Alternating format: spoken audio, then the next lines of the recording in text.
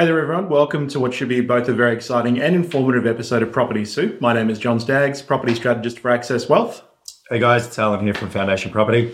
And today we're being joined by a 20-year veteran of the industry, so Mark Singh from Wealth Success, a gentleman who's going to spend a lot of time with us talking about the options that you could have, for the option of property in a self-managed super fund. A topic I'm certainly very deeply passionate about.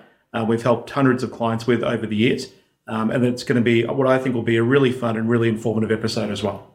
Yeah, I think it's going to be an important episode for a lot of people, John. A lot of people have not kind of explored the idea of buying property through super, and there's a lot to know about it. And, Mark's dealt with, probably thousands of clients within his career. So he's a real expert. He really is a veteran. And we're really excited to have him on the show and to kind of, talk everything about self-managed super investing and buying property through your self-managed super fund. So it's going to be a great show, so stick around. Yeah, let's dive right into it. Yeah. Welcome to Property Soup. First time you've been on with us, hopefully the first of many episodes. But yeah, welcome, man. How's it going? Yeah, going really well. Thank you, both of you. And it's quite funny because we've spoken so much over the phone. Yeah. And to finally actually put a name and a face together is actually really good. Indeed. Yeah. Tell us, first of all, you've been in the industry for 20 years. Just curiosity, how did you get started in finance and the industry in the first place? Yeah, I initially started out in law. So I was working in legal and my client was a bank. And it was initially, I'd suggested that you'll be grading what they termed as wealth management. And it started like that. And financial planning became, the thing. And I slipped straight into it and enjoyed it and enjoyed helping my clients with regards to their financial matters and being able to get solutions for them. So that's how it started 20 years ago. Right. And did you always have an interest in finance and wealth creation, or it just kind of happened by accident? Or the love was always to help others. And nice. So that's why I moved into that. And I had an undergrad in commerce. So I thought, I'm blending the two together. And I initially started out in insurance, helping customers with regards to their insurance needs. And then that moved on to financial planning, did all the necessary requirements for that. And then, it just started from there. And the more and more I got into it, the more and more I loved it each and every day because every client was different and unique in their own right. Okay. Awesome.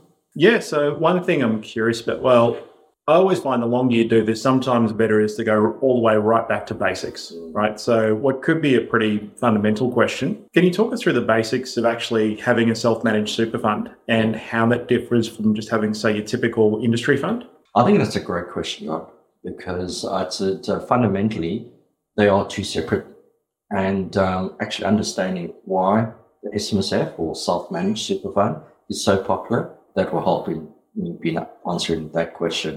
So initially, you got your industry fund, which is collectively from any one of the, super funds like an industry fund that you see on the television or on the radio. Good old CBUS, right? Let's take that for example. So good old CBUS, would take all the members' funds from that industry if you worked in that industry and basically be the industry fund for those members. The self-managed super fund started gathering a lot of momentum when Australians wanted to have more control, more flexibility, but also at the same time, they wanted more choice for their investments and how they going to be able to use their funds in retirement. And that's the evolution of why self-managed super funds have become so popular.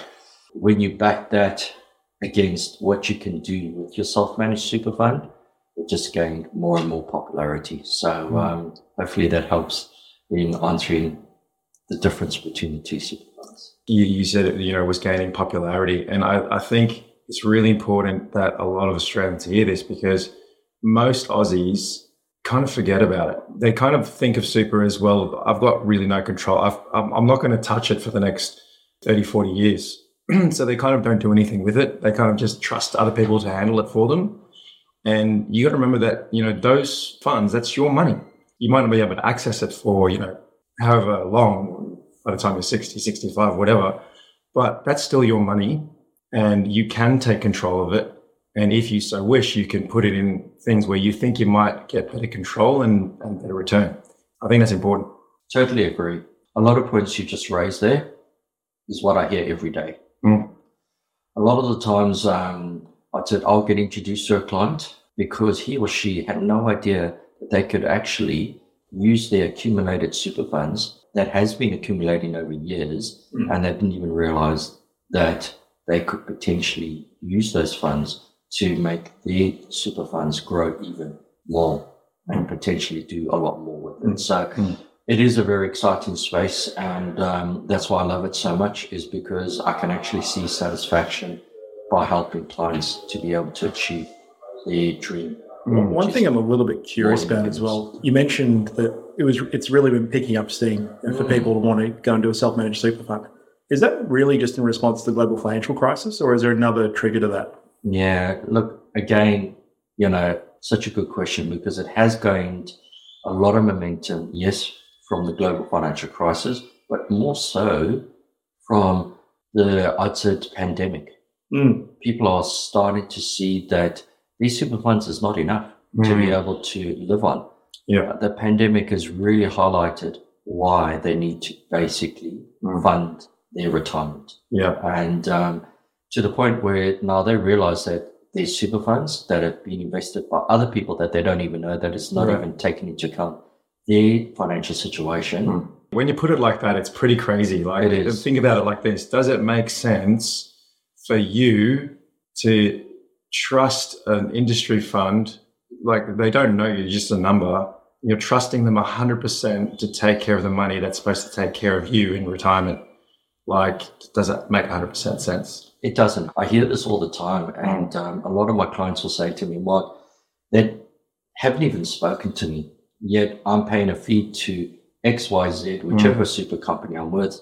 And they're taking out fees because they are. They don't even know what my financial situation looks like, yet they're taking out fees. And this is the super that I have to rely on when I reach retirement age.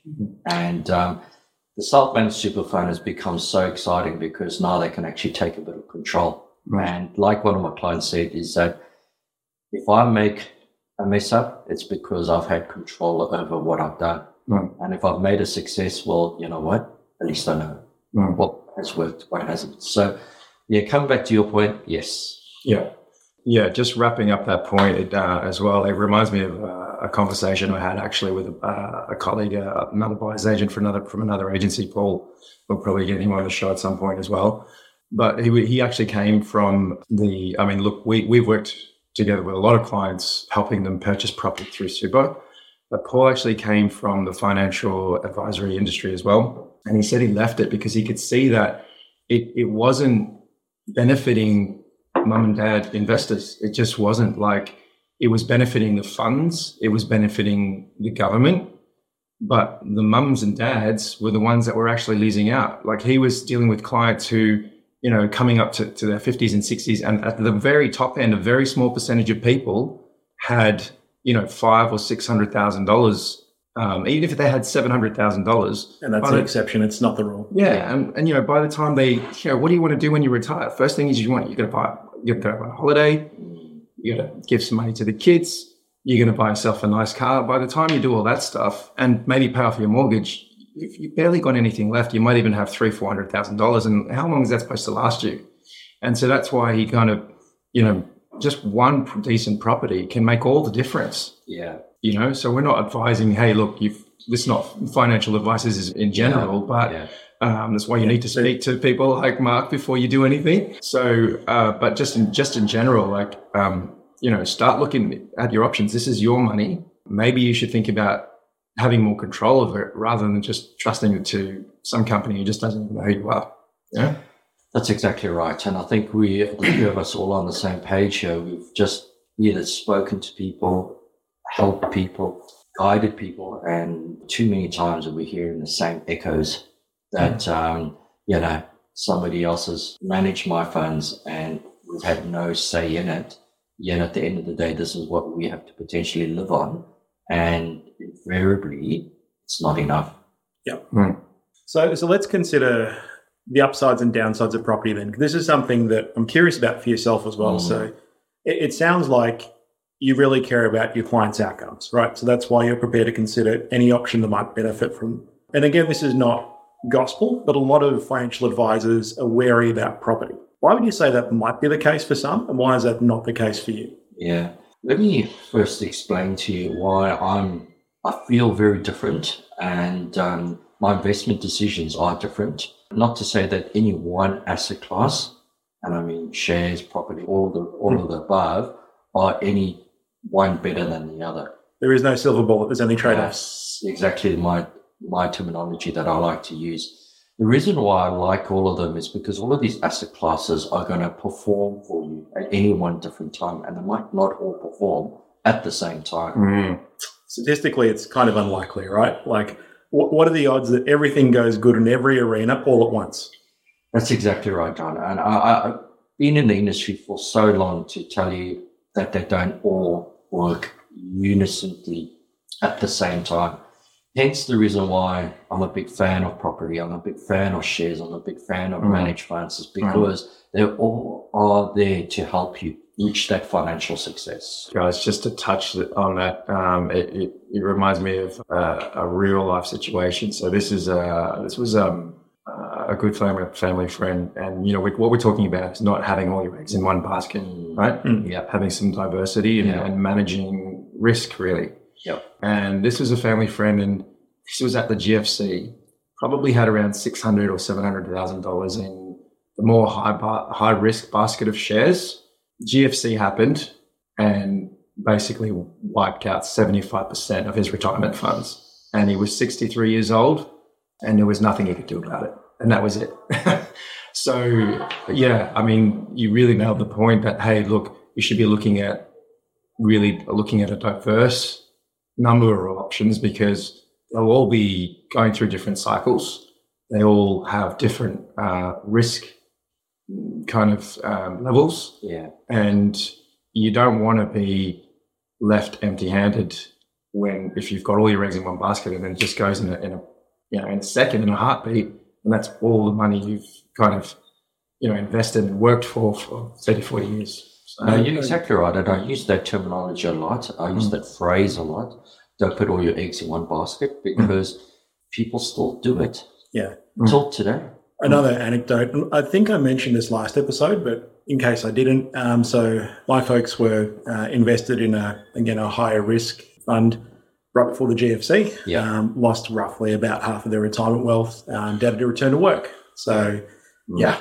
Every time I hear these stories, I feel for, people, because that's a hard lesson. And people work really hard to achieve what they've achieved, and to have it all go like that, that's not pleasant. It's brutal. Yeah. Well, let's talk about some of the upsides then with property, and some of the downsides as well versus, let's say, the other classes. Let's choose, shares versus property as one thing. Well, what are some of the upsides compared to shares? The reason why people have in the past been, I'd say, a fan of shares is because it gives you the chance to be able to invest into quality, good stocks, which potentially has the upside of giving you dividends in the future. However, we all know that there's no given rule that says a good quality stock is going to stay good quality. And that's why you see the emotions of how the stock market goes up and down, because just like any other company, it's going to have its ups and its downs. And the more you purchase into that company, and again, it's, putting all your eggs in one basket. So you want to diversify yourself across the different assets, and the same applies with shares. So the upside for shares is that there's dividends, and potentially if you are investing into a good company, you'll potentially get really nice quarterly dividends every quarter. The downside is obviously the risk. The risk that you expose yourself if you put all your eggs into that one stock. The likelihood is that there'll be periods of down and negativity, which is going to affect If it's cash flow, it's going to affect your cash flow. If it's, your super one day, that's going to affect your retirement. So that's the upsides and the downsides of it. It sounds like even with a high level of diversity, there's still going to be some volatility you have to ride out irrespective. That's exactly right, John. And, as I mentioned again and again, you'd want to have your assets across the different classes because there's no one silver bullet. Well, we over multiple episodes, it's something we look at all the time. When we talk comparing, property to the other asset classes, it's one of the most stable over time. It's very resilient, especially in Australia. It's one of the most stable kind of stores of wealth, actually, over time. How do you see property kind of fitting into people's portfolio, and how does it help them strengthen things? Again, I'm a bit of a fan of property just because I've seen my clients have a lot of success with it, and I've seen it for myself personally. Yeah. I think it's really good to have that in your portfolio together with the other assets that I've mentioned, like earlier, shares and all of them. Property just doesn't only give you income like the rental income, but it gives you capital accumulation and appreciation, which Australians get. And that's why they're a big fan of property. Having that in your self-managed super fund only appreciates your value when you get to retirement, and potentially helps you to be able to have an asset that will give you an increased income. So from an upside point of view, I don't see too much downside, especially if you've got the right intention for property in your portfolio. It's potentially more upsides than I see downsides, to be honest. Yeah. Let's imagine, or let's think of it really simply. If we want to have the best retirement possible, what we're looking to get is the most output for our input, right? Now, in terms of the cash coming into a super fund, yes, you've obviously got the employer contributions. You can put extra through salary sacrifice if you'd like to. But at what point does that eventually reach its limits? Because there's only so much you can reduce your expenses by. And for most industries, there's only so much you can increase your income by, right? So when we reach that threshold and we're invested as well as we can be, how do we then go further? And the only real answer is debt, right? Unless we want to do something a bit different with our money and take on ridiculous risk, which clearly none of us are a fan of. So short of the risk, if we then take on debt, to me, that's the advantage. So we could turn potentially $200,000 of a super balance into $500,000-$600,000 property, right? Do you mind talking through the difference that could see to someone's outcomes? Where do I get started? I've seen so much happiness. I've seen so much joy to when I explain this to my clients. That's why I said, where do I start? Let me give you, if you don't mind, one of the examples. Actually, I have so many, but just one. I saw a client just about a year ago, and they were both, I'd say, in the industry fund, both got supers of about collectively, jointly together, about just under 400,000. So both of them had accumulated quite a bit of super that, salt of the earth type of clients. Do you mind if I ask, how far were they from retirement? No, they were 35. Wow, okay. Yeah. So pretty good income earners. That's right. Yeah. That's right. So they were just off the outskirts of the mining industry, but they were in the admin side. So they were doing project management for the mining companies. So good incomes. Only bad thing was they weren't seeing each other. So husband and wife working very hard, like most Australians. 4 kids, no time together. They said that this has got to stop. And they came into my office and we started talking about how we potentially can help them. Cash-wise, disposable, they didn't have much cash because all of their money was towards school fees. And you've got 4 kids, right? Exactly. So potentially they really couldn't do much with their disposable cash because everything was being dispersed either around school fees or around just being able to put food on the table. The only thing that we could do was use their super. Now, this comes back to your earlier question. When I told them that we could potentially put the supers together and potentially help them to be able to grow their assets, but not only that, give them the financial success later on so that they can spend more time together. Right. All of a sudden their eyes light up. When I was able to tell them that they could potentially get an asset-like property, which is one of the dreams that she wanted always, but it's been renting. Now, you'd probably be thinking, they're on such good incomes, why couldn't they buy their own property? I think we all know we live in Australia and the taxes are pretty high, which means that you don't really come out of your pay packet with too much money left over once you've gotten rid of all the expenses like school fees and food costs and all that stuff. So when I was able to help them to consolidate these supers into a self-managed and then put them into a position where they could buy an investment property, forwarded 1 year later, they are receiving rental income. They've got a rental investment property that they were really happy with. That's appreciated already about 60,000 in the space of 12 months. So they're very, very, very happy with that because... Let's take a pause. That's in a down market, right? So in a declining market, they're up 60K already. Already. And I'm glad you pointed that out because we forget that. We forget that we are in a down market right now at the moment. So you can imagine in an up market, it only gets better. Good asset's always a good asset. Fundamentals don't go away. Fundamentals don't go away. And if we just fast forward that, even 10 years from now, it does take between 10 and 15 years, or sometimes 20 years, depending on the individual situation, etc. But it sounds like for this couple, between 10 and 15 years from now, that property is going to be completely paid off and it may be worth double in value. I mean, their funds are going to look really good. Exactly. 10 years from now. Exactly. And if they just left it in retail funds, well, there's no control and they're just, this goes back to that example that you mentioned early on, whereby so many Australians don't know what we are just talking about right now. And I would love, and that's just what excites me, what gets me up in the morning, is to be able to help that next person, to be able to show them that there is a way that they can get that financial freedom.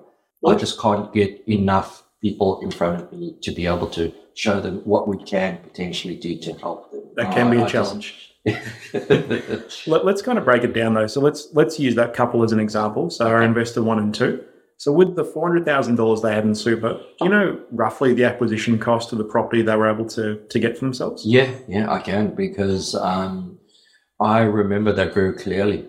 Like I said, these are two good people that have been working since they were 17 years old. Yeah. They're now 35. 4 kids, not much assets to show. Besides, they're 4 kids. Always wanted a property, but they've been renting. As I mentioned, cost of living, everything gets in the way of it. 4 kids. So you can imagine. They do earn a good income, but that's where all the money goes to. So they've invested their wealth in their kids. Now, fast forward 12 months, they've got a nice investment property through the self-managed super fund, which for her was a dream. Yep. Purchase price? $446,000. Okay. So we've taken relatively low risk approach as well. Very low. Yeah. The reason why we did that was one, as I mentioned to the client, is that we want to see some yield out of it. And this is your first time. No properties, 4 kids, wants to make sure that there's still food on the table. So what we did was we created the SMSF, Self-Managed Super Fund.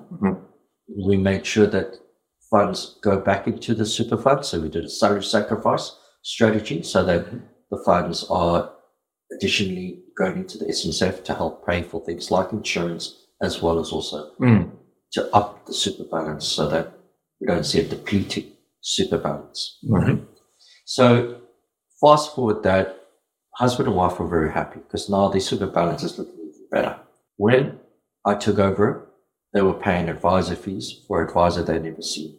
They were paying insurance fees that were insuring for the wrong occupation. So, he's a project manager, yet he's been insured as a miner. So you can imagine the risk and the premiums that he would have to pay being, underground. Whereas in reality, he works for a mining company, but he's not working underground. He's sitting in a nice office making sure everybody has the right budget and all that stuff. So Yeah. unfortunately, he was paying too much. So we got rid of all of that, and money came back into the super fund. In other words, he's now in positive. The balance has shot up, and he's now got a nice big asset in his portfolio. Not to mention the other asset classes that I've mentioned earlier, like shares and hedge funds. But now all of a sudden, with that, and because we've done the salary sacrifice, we've also been able to show that we can be able to lower both of their taxable incomes because they're earning good income, yet they're paying heaps in tax. So again, they were just static. They've been able to use these super funds to leverage, be able to put themselves financially in a really good position. And based on the numbers, if they continue in this fashion, they will be able to retire earlier.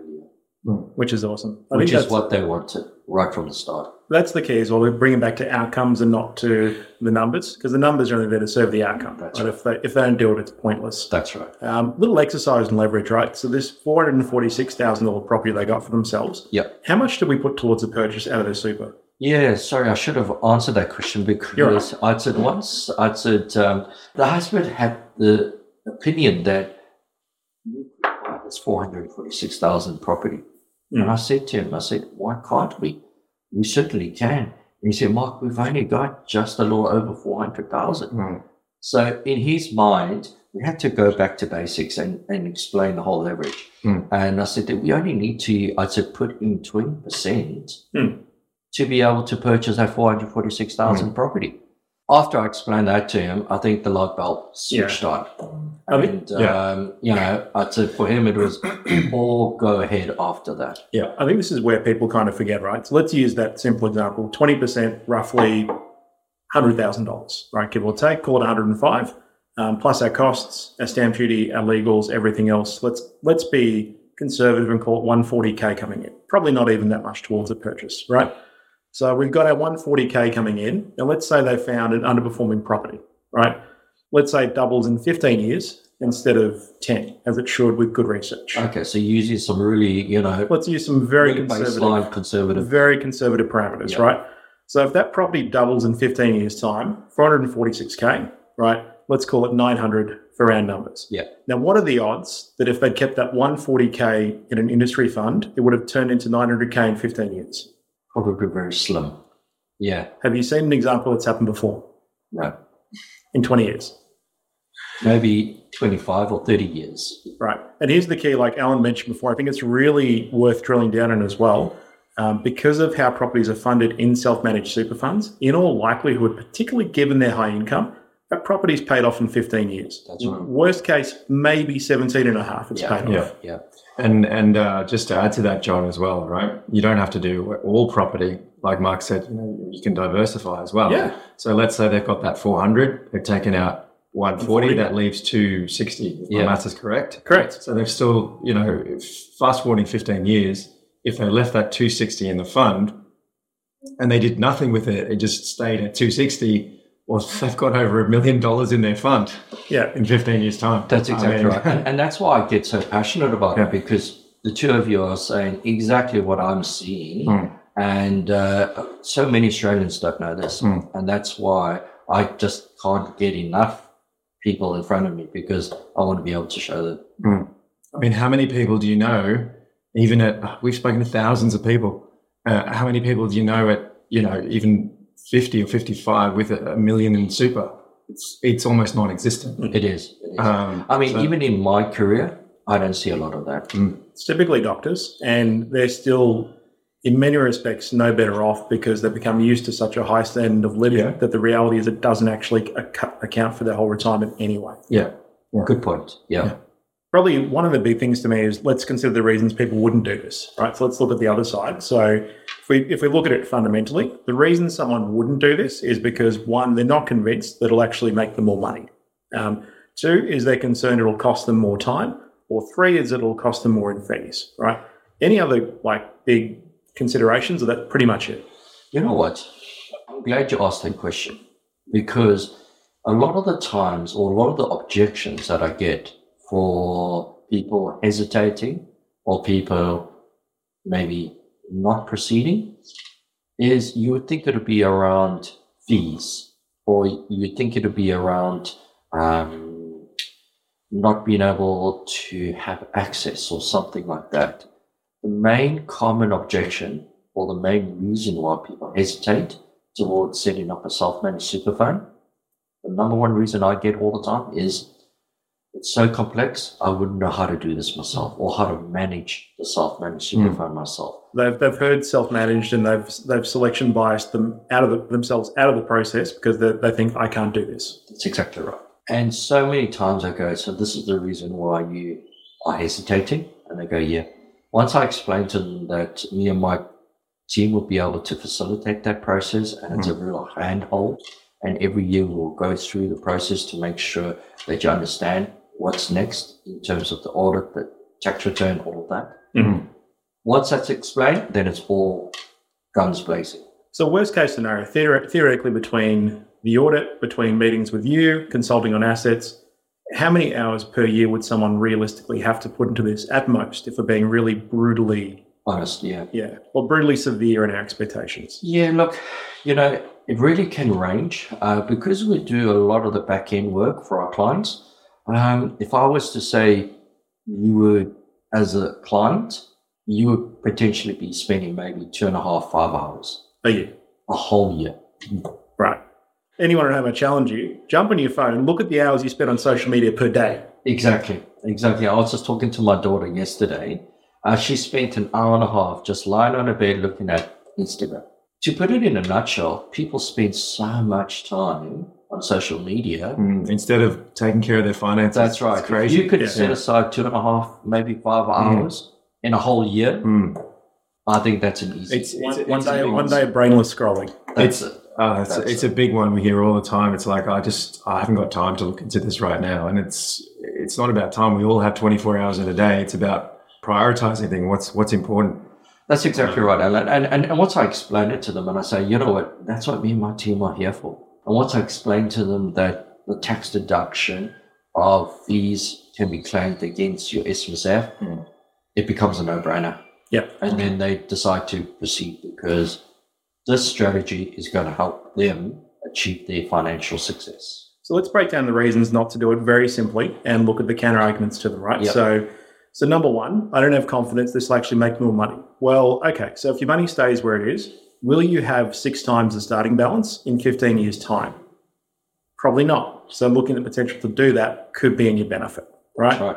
Number two, do you have 5 hours of spare time per year? Anyone who tells me they don't, please come see me. I'll do a time audit with you. We'll find it, right? Exactly. So I don't think that's an excuse either. The third one then, will this cost me more money? Well, part of your statement of advice actually has to show to someone very clearly either it's the detriment or benefit, right? That's exactly right. And a lot of the times when we do that, I think you know the answer already. It shows them that they can, and it's going to be beneficial for them, hands down. And they know it already. It's just prioritizing. Yeah. Lifetime, I've seen people on a statement of advice when we've actually tallied it up over the years, they were going to save 6 figures in fees alone before we look at the potential upside of their investments. That's exactly right. All right, Mark. So let's say somebody is interested in getting involved and taking control of their finances, not leaving it to someone else. They want to buy property through super, set up a self-managed super fund, get a financial planner and advisors such as yourself to help them maybe work with strategists or buyers agents to help them find a good asset, a good property to put in that fund. What are the kind of basic steps they need to take to get things rolling, to get the ball rolling and to get this fund up and running so they can actually start taking control of their finances? Yeah, I think the first and foremost is definitely talking to your property strategist, your property advocate. They would be able to, one, get to know your financial situation in terms of what are you looking for. Is that the property? Is that the location? Is that the type of return? They would know you best. Then that strategist or that advocate is going to link up with somebody like myself to help you get your SMSF set up. But then also we would, in totality, look at your whole financial situation. Do you have the correct insurance in place? Are you getting covered? And does those numbers stack up? Collectively, I think having that set up first is going to put you in a prime position for success in the future. So I know I've simplistically, I'd said it in a few words, but really it doesn't need to be any more complicated than what I've just mentioned. It shouldn't be, right? It shouldn't. But people want to make it, and I mean, we can certainly make it more complicated. Yeah. I'll put in some nice legal and fancy jargon to it, but it doesn't need to be. Just get started. That's it. Yeah. Get started, Alan. Talk to your strategist, talk to your advocate. He or she is going to be the best person that knows what type of asset property you're looking for. Then, link up with myself and we'll be able to get those numbers and situational fixed. Right. Sounds awesome. All right. Mark, thank you so you. much for joining us. Very, very insightful. And we will leave a link for people to reach out to. Look, I think if there's one thing that's been really enjoyable at the conversation is that, yes, you want an expert who actually knows their stuff and is truly a subject matter expert, but more importantly, you want someone who actually cares about your outcomes and serving you. And that was really the enjoyable part of the conversation today. So, yeah, I thoroughly enjoyed it and definitely hope we do another episode down the line. Definitely. Thank you, John. Thank you, Alan. Thanks for having me. Yeah, welcome. Absolute pleasure. Thanks, Mark. Not a problem. All right. See you guys.